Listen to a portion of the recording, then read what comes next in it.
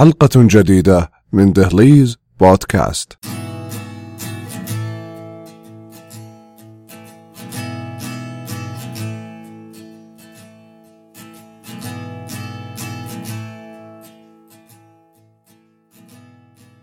أطلانتس، أسطورة حضارة مفقودة.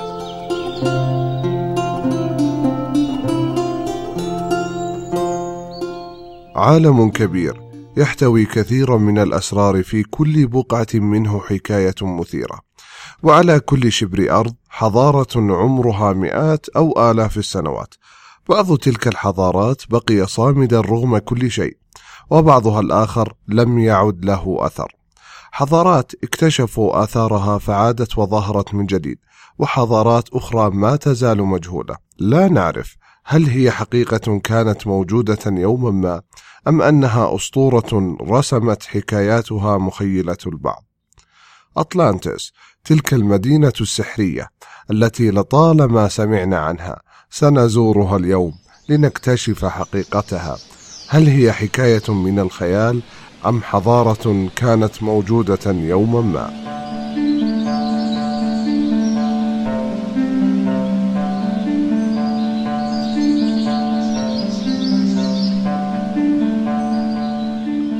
من أفلاطون. البداية.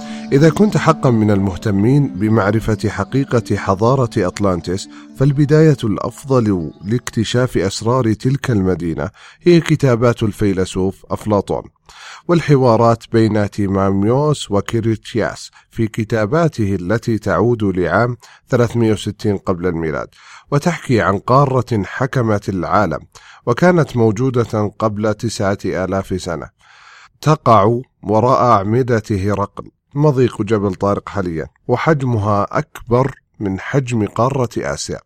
وقد ذكرها أفلاطون بالاسم حينما أشار لرحلة الجد طولون إلى مصر ولقائه الكهنة هناك، وحديثهم عن القارة الأطلسية التي كانت ممرا بحريا في ذلك الوقت.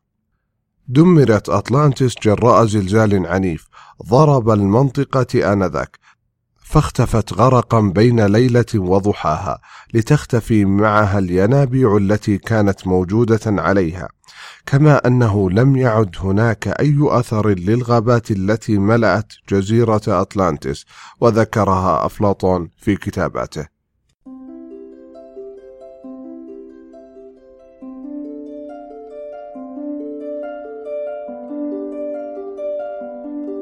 أطلانتس، جزيرة الأحلام. يحكي لنا أفلاطون عن سكان مدينة أطلانتس، وكيف كانوا يعيشون في جزيرة أرضها خصبة تحتوي على معدن أحمر اللون، وهو خليط بين الذهب والنحاس. مناخها معتدل، ازدهرت فيها زراعة العديد من المحاصيل، وبنوا عليها بيوتا رائعة كانت مليئة بتماثيل مصنوعة من ذهب خالص، وجدران البيوت كانت حجرية، قاموا بطلائها بالنحاس وزينوها من الداخل بالمعادن الثمينة، كما استخدموا النحاس والقصدير لتغطية الجدران الخارجية لمدنهم. ويصف أفلاطون سكان أطلانتس بأنهم أشخاص على درجة عالية من الجمال، لكنهم بالمقابل سيئين وجشعين، ويعشقون الخراب والتدمير والحروب، وقد استفادوا من قوتهم البحرية العظيمة للقيام بحروب وإغارات على الجزر المحيطة بهم. ومن ناحية ثانية كانوا أشخاصا يهتمون كثيرا بصحتهم، حيث بنوا الكثير من القاعات المخصصة للألعاب الرياضية. كان في الجزيرة الساحرة الكثير من القصور والموانئ والمعابد، وفي وسطها كان هناك جبل صغير مخروطي الشكل تحيط به سهول خصبة، ومن تلك السهول تدفقت مياه عذبة نقية، بعضها بارد والبعض الآخر ساخن، لتروي المحاصيل وتزيد من خصوبة التربة.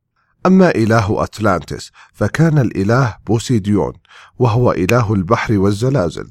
وفي الجزيرة كان هناك معبد سقفه مزين بالعاج، وفي وسطه تمثال للإله بوسيديون وموضوع على عربة، ولد الطفل الأول للإله بوسيدون في مدينة أطلانتس، وسمي باسمها أطلس، وتيمنا به سمي المحيط الأطلسي بهذا الاسم.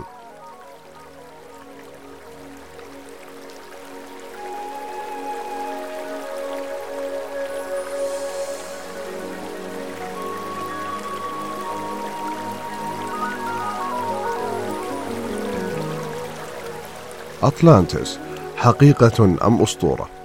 لإيجاد أطلانتس وتحديد موقعها كان من الضروري البحث في تاريخ المنطقة التي ذكرها أفلاطون في كتاباته، ولأكثر من 2000 عام بقيت أطلانتس مجرد قصة يتناقلها الأشخاص إلى أن ظهر كاتب أمريكي في أواخر عام 1800 كان يدعى إغناطيوس دونييلي، وكتب كتابا عنوانه أطلانتس ذكر به كل المعلومات حول تلك المدينة المفقودة ورأيه في سبب إشارة أفلاطون لها، وقد أصبح كتابه الأكثر مبيعا في ذلك الوقت. وبعد ذلك بدأ الباحثون والعلماء يقومون بعدة بحوث ودراسات حول أطلانتس، وتوصلوا في النهاية لنظريات كثيرة عن أماكن قد تكون أطلانتس موجودة بها. أكثر النظريات تصديقا حول وجود أطلانتس كانت نظرية عالم آثار يوناني يدعى أنجيليوس، وذكر في نظريته أنه حوالي عام 1500 قبل الميلاد ثار بركان في جزيرة سانتوريني الواقعة بالبحر الأبيض المتوسط، وأدى ذلك لتمزق أجزاء من الجزيرة وغرقها في مياه البحر مع مجموعة من الجزر المحيطة بها، ومن بين تلك الجزر كانت أطلانتس. وهنا يقول أنجيليوس بأن أطلانتس موجودة في مكان ما بالقرب من السواحل اليونانية. لمعرفة حقيقة تلك الجزيرة الأسطورية قام عالم يدعى جارجالو بتأسيس معهد في منزله الواقع قبالة ساحة روما، وأطلق عليه اسم معهد الآثار تحت البحر الأبيض المتوسط، وكان هدفه من المعهد جمع آراء الغواصين حول الحضارات المندثرة في تلك المنطقة، فوضع أمامه خريطة إيطاليا وصقلية، وعلى الخريطة علامات ملونة أشارت إلى 20 إلى 30 موقعا في قاع البحر. أحد المواقع كان يغوص عميقا في المياه القريبة من مدينة البندقية، وآخر يقع شمال نابولي على طول خط ممتد حوالي 3 أميال. ويمكن التصديق بهذا الرأي كون الوصف الذي ذكره أفلاطون للجزيرة يوضح أن الجبل الذي كان موجودا بها هو بركان خامد، والمنطقة هناك كانت منطقة بركانية نظرا لتربتها الخصبة والشقوق الطبيعية الموجودة في الأرض حوالي الجبل. هذا الوصف يطابق تماما الحقول المحيطة بنابولي والجبل الموجود بها، إضافة لوجود عدد من المنحدرات الحادة تنتهي عند البحر. ويرى جارجالو أن من تلك المواقع يمكن أن يكون جزيرة أطلانتس المفقودة، مع اختلافات المساحة نظرا لما تعرضت له المناطق من تغيرات مناخية. ناقش الكثير من الباحثين والعلماء الخرائط التي درسها البحار كريستوف كولومبوس قبل اكتشاف أمريكا في رحلته البحرية، وقد كانت الخرائط تحتوي على رسم لجزيرة كبيرة، وعندما بحثوا عن تلك الجزيرة في الموقع المحدد على الخرائط لم يجدوا لها أي أثر، مما دفعهم للقول بأن الجزيرة الكبيرة هي أطلانتس. من جهة ثانية نشرت العديد من الصور التي التقطت من خلال الأقمار الصناعي للمنطقة البحرية الواقعة جنوب إسبانيا، وقد أظهرت تلك الصور أن كتلة اليابسة هناك مطابقة لما ذكره أفلاطون في كتاباته.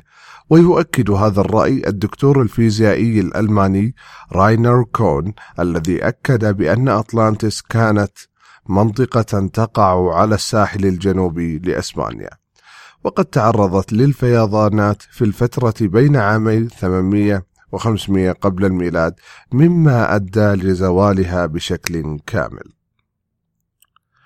في عام 2004 اكتشف الباحثون والعلماء سورا يصل طوله لحوالي 120 كيلومتر ويقع تحت الماء في أعماق المحيط الأطلسي، وبرأي بعض العلماء بأنه أحد الآثار التي بقيت من تلك المدينة المفقودة. في كتابه اكتشاف أطلانتس ومفاجآت جزيرة قبرص، ذكر الباحث الأمريكي روبرت سامبريست أنه عثر على آثار لمستوطنات بشرية موجودة على عمق 1.5 كيلو تحت سطح البحر، على بعد نحو 80 كيلو من الساحل الجنوبي الشرقي لقبرص، وتلك الأدلة تؤكد وجود جزيرة أطلانتس المفقودة في المنطقة الواقعة بين قبرص وسوريا.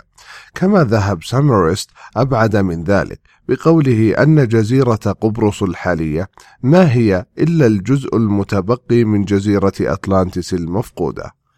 من جهة ثانية، فإن كل الأدلة التي تستند للنصوص الأصلية حول جزيرة أطلانتس المفقودة تقول بأن جزر الكناري الحالية الواقعة في أسبانيا هي نفسها جزيرة أطلانتس، خاصة أن جزر الكناري هي جزر بركانية، ووصفها يطابق تماما ما تحدث عنه أفلاطون في كتاباته. كما أن أفلاطون أشار لوجود الفيلة بكثرة في جزيرة أطلانتس، وبأن الجزيرة كانت ممرا تجاريا وبحريا، وهذه المواصفات تنطبق أيضا على جزر الكناري. لكن من ناحية أخرى تؤكد الأبحاث أن حجم جزيرة أطلانتس كان كبيرا جدا مقارنة بجزر الكناري، ويفسر العلماء ذلك بسببين: الأول هو التغيرات الكثيرة التي حصلت بعد انتهاء العصر الجليدي، حيث انخفض مستوى سطح البحر بشكل كبير، وكانت تلك هي نفسها الفترة التي ظهرت بها حضارة أطلانتس. أما السبب الثاني فهو أن أفلاطون كان يستخدم وحدات قياس أكبر بكثير من المستخدمة في يومنا هذا.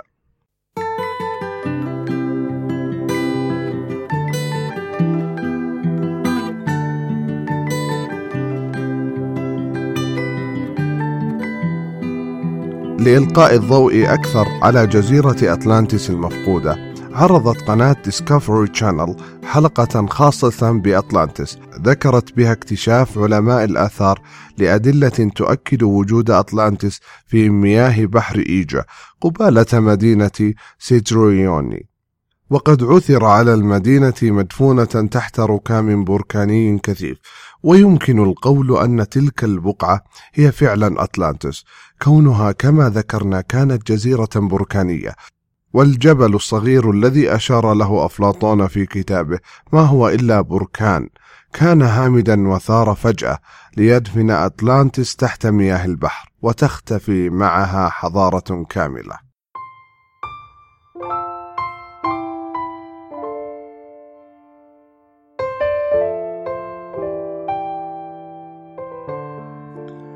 خلال هذا البودكاست كن على ثقة بأن الكثير من الدراسات والبحوث يتم إجراؤها لاكتشاف حضارات جديدة، وحتى لو لم نجد أدلة واضحة على مدينة أطلانتس إلى الآن، فهذا لا يعني أنها لم تكن موجودة يوما. وقد يأتي اليوم الذي تنطلق به الرحلات من كل العالم نحو حضارة غائصة في عمق البحر أو عائمة فوق اليابسة.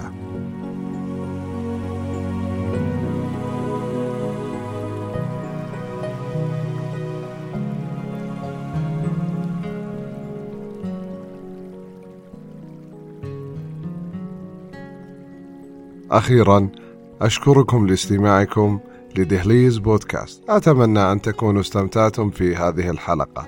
حلقة أخرى قادمة بإذن الله. إلى اللقاء.